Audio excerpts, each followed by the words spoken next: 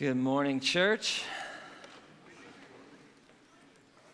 We're just going to dive right in and just want to start by reading a passage from the book of John to you guys. So hear the word of the Lord. I tell you the truth. Anyone who sneaks over the wall of a sheepfold rather than going through the gate must surely be a thief and a robber. But the one who enters through the gate is the shepherd of the sheep. The gatekeeper opens the gate for him, and the sheep recognize his voice and come to him. He calls his own sheep by name and leads them out. After he has gathered his own flock, he walks ahead of them, and they follow him because they know his voice. They won't follow a stranger. They will run from him because they don't know his voice. Amen, right? Hear the word of the Lord. Anybody have trouble focusing? How many of you that video made you cringe a little bit, made you a little tense? Yeah.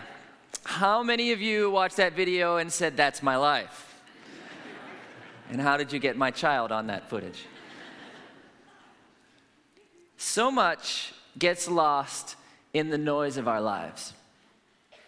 I believe that we want peace in our lives, and we want better focus in our lives, and we want to spend time with God, and we want to hear from Him and listen to Him, but our lives continue to go on at this kind of pace, and the noise just continues to roll and roll and roll, and we never exactly find that. And we say things like this. We say, well, as soon as this project at work is over, I'll have a little free time. Or as soon as my kids get into school, or middle school, or high school, or out of the house, whatever stage you want your children in. As soon as they get there, I'll have a little peace around here. As soon as I finish this project, next week, next month, next year, as soon as one day I will get there, there will be peace. But guess what? It doesn't usually work that way. We're wired for busyness because busyness to us means productivity. And busyness to us means worth. And a lack of busyness in our lives, a stillness in our lives, means lazy. It means less worth or worth less. And so we're wired for this busyness to jump from one thing to the next, to the next, to the next, to the next, and just keep going at this frenetic pace, never pausing to listen, never pausing for peace. Last weekend, we kicked off a new series, Spiritual Apps. And it's about spiritual disciplines. There's a quote from Richard Foster that we talked about last week. A spiritual discipline is a spiritual practice that takes you to Jesus. And that's what we want to talk about. We're going to talk about some great things, scripture reading and scripture memorization and gratitude and fasting and play. All of these practices intended to take us to Jesus. These aren't like magic things that if we do them, all of a sudden our life is 100% better. Or these aren't things that you could put on a list and then just go through and check off, I'm a way better Christian because I did this, and this. No, these are things to take us to Jesus, a place that we should be spending more time. Practices that take us to Jesus is something that we should long for. And so this week, we're going to talk about listening and what it means to be good listeners. Because the same way that God called us into relationship, that God called us into His family, that God calls us to holiness, that God calls us to peace, that God calls us to freedom, God also calls us to listen to Him. God wants us to build listening into our lives. Jesus in Matthew chapter 11 and 13 and Mark 4 and Luke 14, He says this, anyone with ears to hear should listen and understand. Anyone with ears to hear should listen. This is so important, and it's so important that we're doing listening first because so many of the other disciplines hinge upon if we're good listeners. And so we need to get this down. But this is also so elusive because listening takes stillness. It takes peace. It takes quiet. And those are usually things that we don't have in our lives. And so I want to ask you this morning, is listening something that is a part of your relationship with Jesus? Would you say listening to Jesus is something that you've built into your everyday world? Do you listen? Are we good listeners? Is listening a part of the way that we interact? We're going to read a great story from the Old Testament, so if you have a Bible, you can turn to 1 Kings chapter 19. If you want to just grab one out of the pew there, it's on page 574. Just a little background to this story. 1 Kings chapter 18 is one of the great stories in the Old Testament. It starts at the beginning of 18. There's this 3-year drought that's happening, and this drought is leading to famine, and this famine is leading to people being a little bit on edge. So we have the prophet Elijah, and he rolls into town, and he meets with the king, King Ahab. And King Ahab, he's like, what are you doing here, you troublemaker? And Elijah's like, I'm not the troublemaker, you're the troublemaker. And Ahab's like, I know you are, but what am I? And they get back and forth on this little diatribe back and forth. It's good reading. And then eventually it comes to this showdown, right? So you have a bunch of false prophets. You know, the Bible says there's like 400, and then there's 450 extra ones, and then there's just a bunch of false prophets. And then there's Elijah. And they go up on this hill, and they have 2 altars and 2 sacrifices. And so the deal is this: false prophets, if your gods are real, you'll pray to them, and he will fall and light this on fire. And Elijah says, if my God is real, I'll pray to him, and this will. And so Elijah's like, you go first, you won the toss, they're okay. And so they pray. Morning, long into the afternoon, they're crying out. And at this point, you get to see Elijah's spiritual gift of sarcasm. This is where I connect with him a little bit in this story. He starts to, like, as the afternoon goes on, and they've been crying out for a long time, and everybody's watching them, and he starts to say stuff like, oh, maybe you better cry out louder. Maybe he's daydreaming. Maybe your God's daydreaming. Or maybe he's away relieving himself. Maybe you should shout louder. He might be on vacation. He might be sleeping. Keep shouting. And so he's kind of taunting them. And I don't know if everybody else was laughing, but I would have been laughing. And finally, he goes, no, it's not working. What you're doing is not working. It's my turn. So he has 12 jars of water brought and poured on top of his altar, which, again, it's 3 years of drought. Can you see them pouring all that water on there? And everyone's like, oh, I'm so thirsty. He's pouring water on that thing. Pours 12 jars of water on it. He stands up and he prays this prayer. He says, God, answer me so that they may know you and know that you are drawing them to yourself.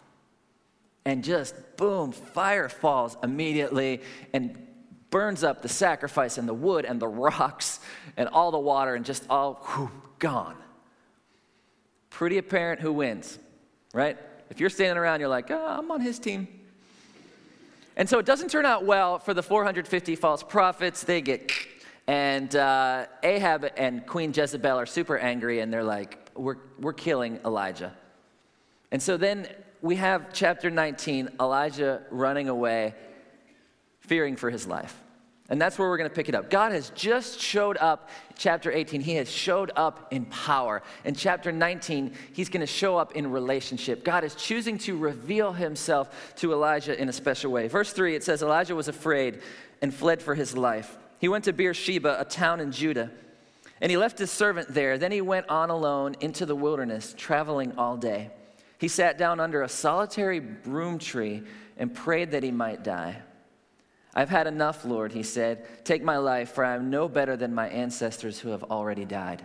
You kind of get this picture of him just wandering into the wilderness. There's shade. He's spent. He's tired. People are trying to kill him. He is just done doing, and so he just falls asleep. He lay down, and he slept under the broom tree. But as he was sleeping, an angel touched him and told him, get up and eat. He looked around, and there beside his head was some bread baked on hot stones in a jar of water. So he ate and drank, and he went back to sleep. And the angel of the Lord comes again and touches him and says, get up, eat some more. The journey ahead will be too much for you. And I love this. If we pause here, just at the beginning of this story, God's about to reveal himself to Elijah, but you see that what he takes care of kind of first is this. I tell you what, you need some sleep, and you need to eat. And God takes care of this for him. Have you ever had a day where you wake up and you're like, I'm going to spend time with God today? And you go through your whole day and it's just busy. It's just one thing after another and it just keeps getting pushed back. And you get to the end of your day and you're like, oh yeah, I was going to spend time with God. I'll do that real quick. So you sit down and your time with God looks like this. And you're just out, right? And then you wake up, and we've probably all done this. You wake up and you're like, oh, I was praying. Right? You're just spent. Your life is just so busy and crazy, and you're just so out of control with the pace of your life that what you really need is sleep. David says in Psalm 63, he says, on my bed I remember you. And that doesn't usually work for me. On my bed I pretty much remember I'm sleeping. And then I wake up in the morning. Right? But God, he takes care of this need. He's like, what? You need some rest. Go ahead and sleep. I'm going to feed you here. And what he fed him was amazing. Some kind of angel food cake and Red Bull. Because it says, whatever it was good. Because it says he got up and ate and drank. And the food gave him enough strength to travel 40 days and 40 nights to Mount Sinai. Like, that's a meal. I got to get me some of that. But he went to Mount Sinai, to the mountain of God. And there he came to a cave where he spent the night. And this is fascinating as well because Mount Sinai is where we read in Exodus 33 that God revealed himself to Moses. And a lot of theologians think that probably it was even the same cave, that Moses was there and that's where God revealed himself. And so many years later, Elijah's there and God is about to reveal himself to Elijah. The Lord said to him, "What are you doing here, Elijah?" And I don't think this is, a pointed question or a sarcastic. I don't think he's like, "What are you doing here, Elijah?" I think it's a question to just kind of to get at the root, to get at the need. Elijah, what is it? What is it that you want? Why are you here? Elijah, what's going on? It's this kind of question of relationship. And Elijah replies, "I have zealously served the Lord God Almighty, but the people of Israel have broken their covenant with you, torn down your altars, and killed every one of your prophets." He kind of lists three things. God, I've served you. I've followed you, but your people have done these three things. And these are three ways to not hear from God. These are three things as to why the nation of Israel wasn't hearing from God at this time, why they were acting out. First of all, this, broken their covenant. See, they made a covenant to say, okay, God, you're our God. We'll be your people. We'll follow you. We'll do what you say. But they broke that covenant, which means, okay, I'm not following you anymore. I'm going to follow my own thing. I'm going to do my own thing. I'm going to get busy with my own stuff. The second thing, it says, they've torn down your altars. They've torn down these places of remembrance. They've torn down these places where they would gather and remember and worship. And so they said, okay, these aren't things that we need anymore. I don't want to remember that stuff from the past. I don't want to meet at those places and worship that God. And the third thing they did was they killed the prophets, which means they took the people out of their lives that were speaking the truth. They took the people out of their lives that were speaking what God wanted them to say about right and wrong. So if you're going through life and you're like, well, I don't hear from God ever, maybe those are some of those things. Maybe you chose to follow and you turned away. Maybe you've forgotten all the things that God has done. Maybe you removed the truth from your life. He goes on to say this, I'm the only one left, God, and they're trying to kill me too. God, this line of work that you called me to, pretty poor. There's a high mortality rate for prophets these days. So God says this, go out and stand before me on the mountain. And as Elijah stood there, the Lord passed by, and a mighty windstorm hit the mountain. It was such a terrible blast that the rocks were torn loose, but the Lord was not in the wind. After the wind, there was an earthquake, but the Lord was not in the earthquake. And after the earthquake, there was a fire, but the Lord was not in the fire. So God kind of shows up, and then all these things happen. And there's this wind that can shatter rocks, and this earthquake, and this fire. And I think this is all the stuff that Elijah kind of wanted from God at this point. Like Elijah, I think if he's thinking, he's like, yeah, God, why don't you go visit Jezebel with that wind? Why don't you shatter the two of them? That's what I want to see. But oftentimes I think this is this is how we view God. These things are fierce. These things are amazing. These things leave us in awe, but these things are also terrifying. And I think we view God this way. Like if I go and if I sit with God, that's how he's going to be. That God is a fierce God. And I don't want to go and spend time with a God who's going to earthquake all over my life. Like that doesn't sound very appealing to me. And we have this view of God. That's how God reveals himself in the fierce things. If God wants to get my attention, God can break through the noise of my life, right? When I was in middle school, I shared a room with my middle brother, and one night there was a storm going on outside, but we were inside making more noise than the storm. We were playing old school Atari with just the one joystick and the red button. For those of you who remember, that was probably the only time I understood video games and could play them. We were playing Tank, the tank game that came with it. You shoot a little square at each other. It was awesome. And we had the stereo blasting, and my brother had a thing for Men at Work, so I'm sure Men at Work was on playing, and we were being loud and noisy and joking back and forth with each other, and the volume was going up, and then all of a sudden lightning struck our house. Just boom, this deafening noise, and it knocked me to the floor. And I don't know if it was force or fear that knocked me to the floor, but I knew I was on the floor, and I felt really tingly. And everything stopped. You know, the power went out, so the music was gone, and the video games were gone, and the lights were out, and everybody was still. If God wants to get our attention, he can get our attention. He can break through the noise of our lives. He can put us on the ground. And so, God, if you want my attention, I'm a busy man, so just lightning bolt me, and we'll be good. But that's not how God chose to reveal himself to Elijah.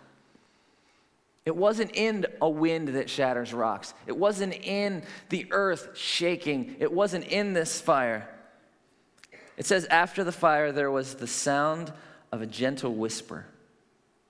When Elijah heard it, he wrapped his face in his cloak and went out and stood at the entrance of the cave. When Elijah heard the gentle whisper, literally that phrase means a sound of soft stillness. What does that sound like? What does the sound of soft stillness sound like? Literally, some translations say silence.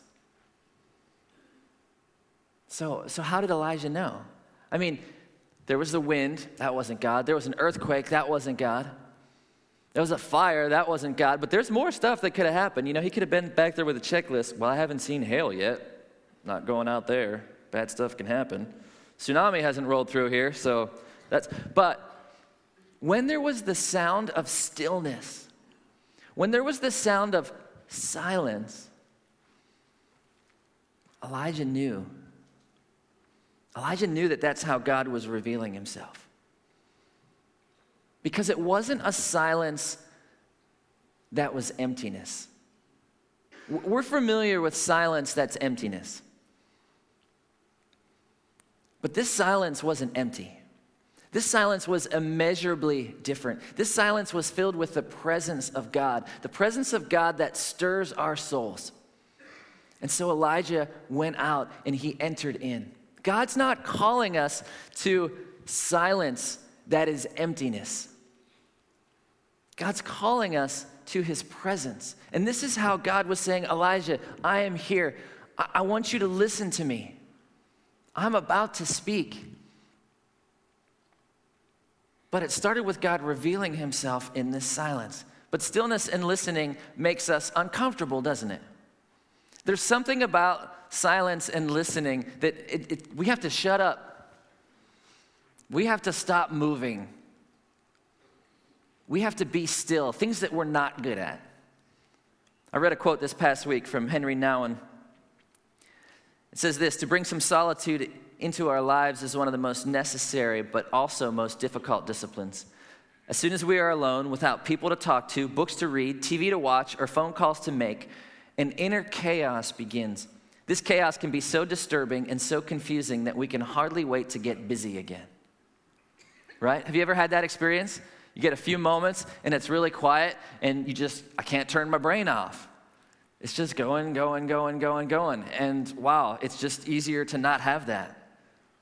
I think sometimes in the quiet, we're afraid of what we might find. As a matter of fact, I think oftentimes the noise of our lives is meant to cover up the noise of our hearts and our minds that we don't want to deal with.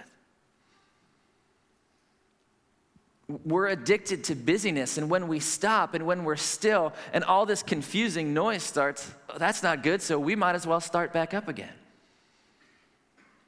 Besides, busyness is heroic. Oftentimes our lives are defined by our activity. That's why we ask people, what is it that you do? What do you do? What do you do? That's like our first question. What do you do?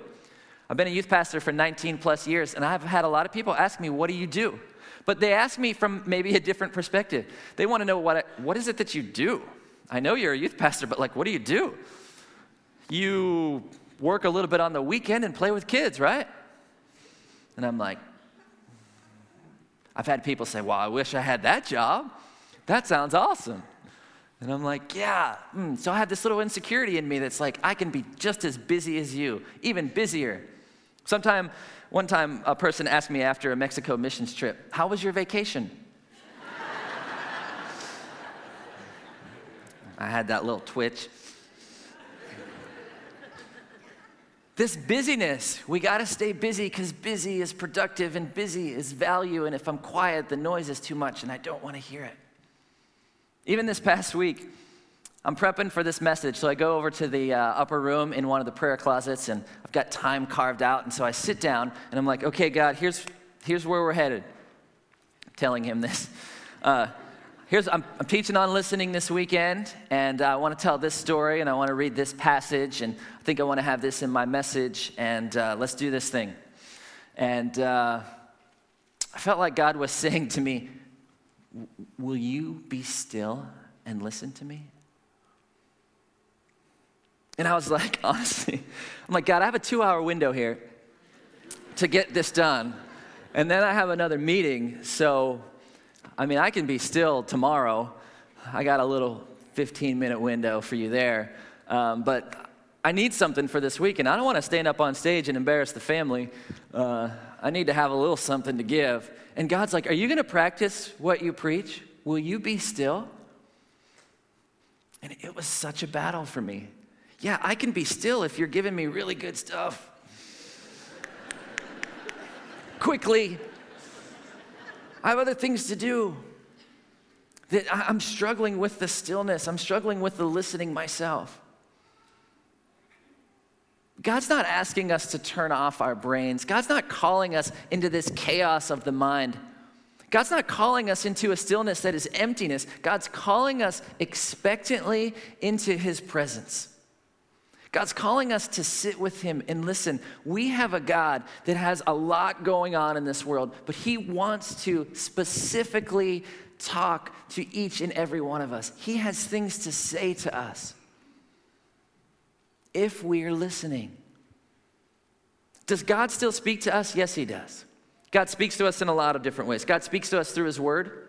2 Timothy 3:16, all scripture is inspired by God and is useful to teach us what is true and to make us realize what is right and wrong in our lives. All scripture is God-breathed. All scripture is out of the mouth of God. So is God speaking to us? Yes, he is, through his word. God speaks to us through teachers and preachers as well. If you look at Acts 2, it says they devoted themselves to a bunch of things, but the first thing on the list is the apostles' teaching. And I know it sounds a little self-serving, right? You should listen to the preacher, especially the young guy on the platform. The youth pastor, listen to him. There's all kind of things that sounds self-serving, but God speaks to us through preaching because it's stuff that we don't usually think about or we wouldn't process it that way, and we get to hear in community and there's accountability there. God speaks to us through significant others in our lives, through our spouses, through family, through trusted friends. My wife will share stuff with me that just clicks sometimes, and I'm like, wow, I've lived with myself for a long time, but I never knew that about myself. Thank you. God speaks to us through circumstances. through the things that we're going through. He speaks to us through those things. And God speaks to us in the still, small voice. God speaks to us in the stillness and in the quietness of his presence. And that's the one I think that throws us off a little bit. How do we get that? What does that look like? I've been processing this over the past few weeks, and I've been processing it with some of the guys that I get to work with, some of the guys that volunteer with student ministry. And so I'm going to ask them to come up and share just a little bit. As we process this, I'm going to ask Brandon and Tim to come up and share. And Brandon works with student ministry, and he's a relatively new believer. And Tim also works with student ministry, and he's a relatively slightly older than new believer. Yes. So they're going to just share a minute what it looks like. Go ahead. So again, my name is Brandon. I'm 21, and I've been a Christian for like 4 years now. And it wasn't until like the end of my high school career where I really felt this call for missions in my life. But even so, I was still going to go to Chemeketa Community College and do what I thought I was supposed to do, right? And so I show up to the orientation for Chemeketa, and while I'm sitting there with some of my friends who I was going to go to school with, felt like God was saying, you're not going to be here long. You're not going to be with these people much longer, which, to be honest, I didn't even know God had a voice at this point, so it kind of scared me. So I go through the rest of the orientation, go home and look into something called YWAM, which all I knew from that was a ropes course out in South Salem. Turns out it's a missions organization. The next week and a half, I leave for the next 2 years to be in Asia in missions, and God radically changed my life. And I'm glad that God spoke that to me, and called me out of Chemeketa for that season to be in missions. And as far as like listening to God's voice a practice in my life, I feel most awake and most alert and most prone to God's voice at night.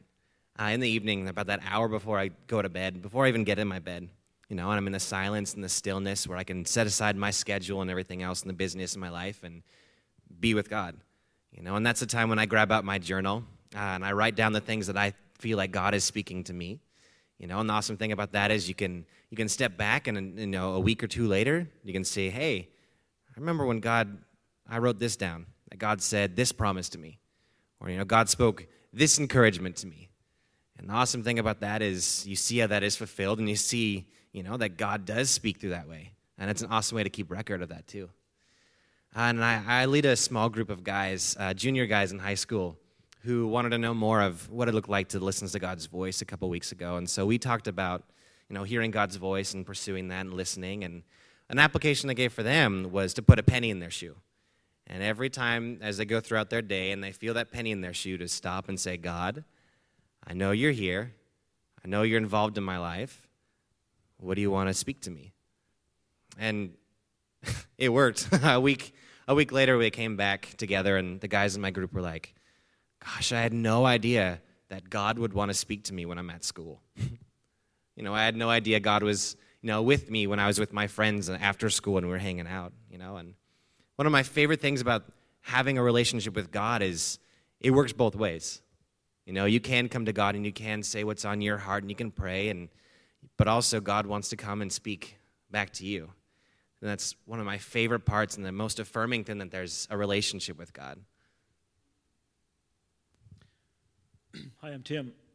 Early on, Brian referred to the roses, and Tristan gave his life to God just recently when he's about 5. I started my journey about 5. And like Tristan, I discovered God cleansing my heart. He's been doing that for years. And in the last number of years, I've been thinking that, if the Holy Spirit dwells in my heart, then wouldn't he want to rearrange things? Wouldn't he want to maybe take some of my stuff and chuck it out and replace it with better stuff? So I'm experiencing that cleansing, that redecorating, as it were, in my heart as I give him more and more space in my heart. And unlike my friend Brandon here, I am wired as a morning person, and I will wake up early in bed and look over at the clock, and this morning it was like 2:30 when I first woke up, and I'll doze, and I'll come back to, and it's not time to get up yet, so I'll start praying, and so I lay there and I'll thank God for his presence and his work in my life and my family and my business and all this stuff, and just commune with God. Then I'll get up eventually, and I'll head over to my shop over here and sit down at the desk, and I'll read, and I'll journal, and I'll pray, and it's just that relationship with God that allows me to hear him sometimes right then and experience his presence, but quite often it's later in the day in other circumstances. Back when we were on the last day of our building thing in Mexico this spring break, I experienced a direct answer to prayer. I had was finishing up working on this door, and some of the kids were sitting on the hillside over there, and I dropped a hinge pin out of the hinge for this door, and it was a critical piece of hardware, and I couldn't find it. And I asked a couple of the kids with better eyes to come over and help me look for it, and we were looking in the sawdust and flipping over blocks, and I started praying. I said, Lord, show me where this hinge pin is. We need this hinge pin to finish the job. And the question that came back was, did it hit the ground? And I thought, what does that mean? And I looked down in my nail bags, and there's the hinge pin right there. Yesterday, I'm stopped at this stoplight on I-5 and 22 down here. There's a guy sitting there with a sign, and I usually ignore those people and think, why don't they get a job? But yesterday, God said, give that guy your homemade cookies. So I looked over at my Tupperware thing at cookies that I had made, by the way, and started arguing with God about how long this light was going to stay red. And anyway, I eventually rolled my window down and gave the guy my cookies. And I don't know if he needed my cookies, but I needed to be obedient. I needed to give him my cookies. So the passage that Brian was reading while everything was going on earlier in John, Jesus talks a lot about sheep and hearing his voice. And for me, it's that relationship. The closer I draw to him, the easier it is for me to hear his voice. And if he's going to speak like he did to Elijah in a really still small voice, then I need to be listening even closer. Thanks, guys.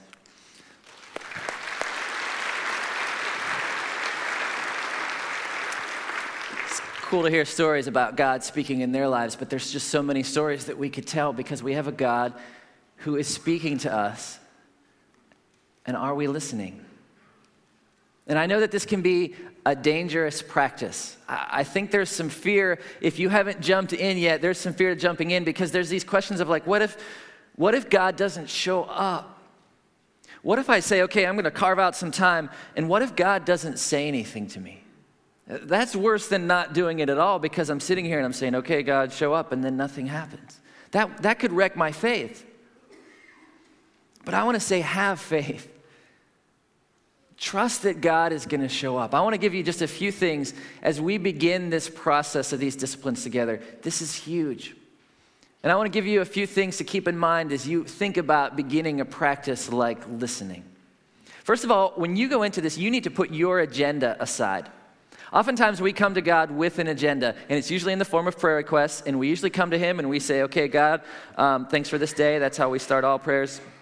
And this, that, can you do this? Can you do that? Can you give me that? Can you put that person in their place? All these kind of things, amen, done. Out.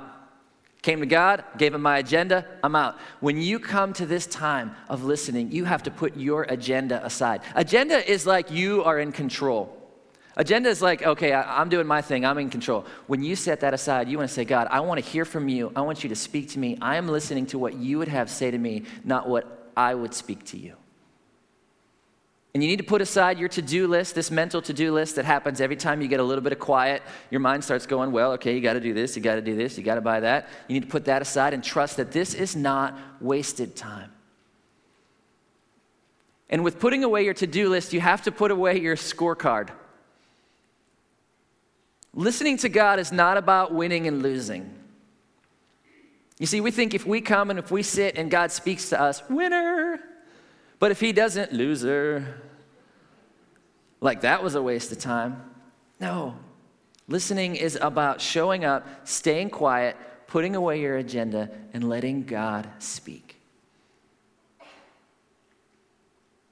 Or it's about showing up and sitting in the presence of God. Not emptiness, but presence. And be patient with this. Be patient with this. We want things to happen right away. We want God to come speak to us right away, and that's it, and we're done. Be patient. These things take a while. To listen and to understand the voice of God takes a while. It takes a while to recognize.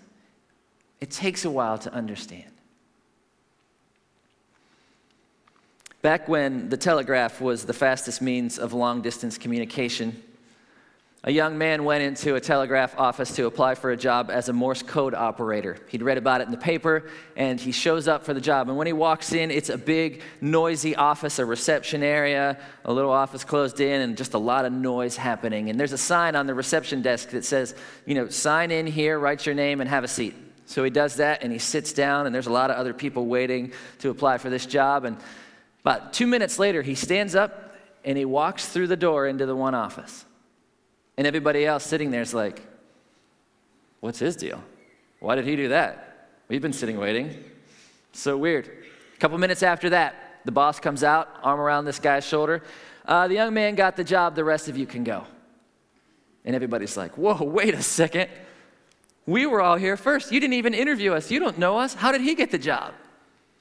And the boss says, well, the whole time that all of you were sitting here, being tapped out in Morse code was this. If you understand this message, the job's yours. Just get up and walk through that door. And they were like, oh, sorry. See, the message was there, but only one person was listening. The message is there. God wants to speak to us. Are you tuned into that? Are you listening? Is it a part of your practice? God has so many things that he wants to say to us.